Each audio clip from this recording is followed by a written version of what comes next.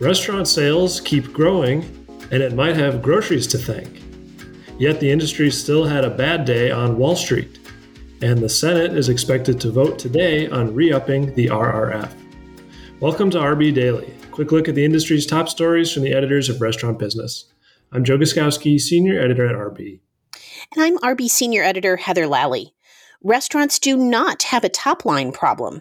Restaurant sales rose another 2% in April, according to federal data released this week. They are up nearly 20% over the past year and 33% since the same month in 2019, according to the data. This is coming despite a host of challenges, notably higher menu prices. But according to RB's The Bottom Line, grocery prices are helping out. Soaring prices for groceries, up nearly 11% in April, have driven more consumers to restaurants. And there is a correlation between higher grocery prices and restaurant sales. Senate leaders are now expected to hold the long-awaited vote on replenishing the Restaurant Revitalization Fund today, May 19th. The vote on Senate Bill S-4008, which would allocate another $40 billion in direct aid to restaurants, had been pushed back to next week. Lawmakers gave no reason for moving up the balloting. The measure will need 60 votes to pass the upper chamber. Wall Street had another bad day on Wednesday and took restaurants along with them. Restaurant stocks declined by nearly 5% on average as investors sold off stocks in droves. Stocks fell in reaction to results from Walmart and Target, both of which reported profitability concerns amid continued supply chain woes. Walmart, traditionally a stalwart on inflation, indicated that food inflation can be expected to continue, according to Winsight Grocery Business. All stock market indexes were down more than 3% Wednesday, continuing an ugly run for stocks overall this year. Focus Brands named a bunch of new executives on Wednesday. Carrie Christian will become the SVP for Specialty Category Marketing, overseeing marketing with the brands Auntie Anne's, Cinnabon, Carvel, and Jamba.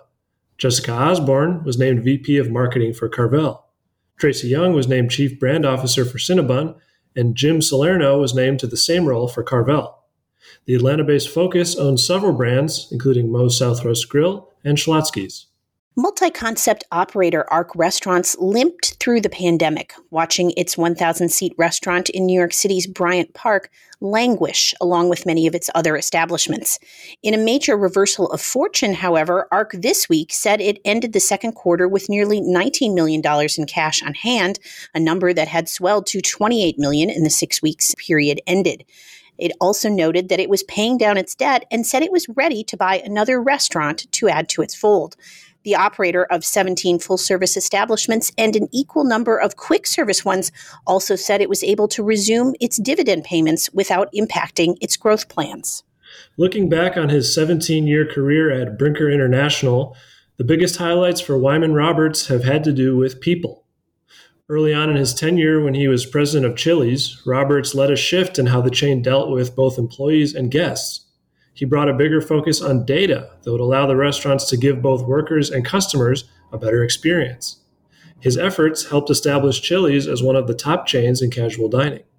Roberts, 63, will retire on June 5th, a decision he said has been in the works for years. "When I think about Brinker, it's the people I think of," he told Restaurant Business. Restaurant tech provider Spot On has raised $300 million in a Series F funding round. The company, which offers a cloud-based POS system, said it would use the capital to continue developing new technology for its customers. Tens of thousands of businesses have started using Spot On over the past year, it said, and its restaurant segment alone has tripled in size. The funding was led by Dragoneer Investment Group. And that'll do it for today's edition of RB Daily. Find a new episode every weekday wherever you get your podcasts. I'm Joe Guskowski. And I'm Heather Lally. Have a great day.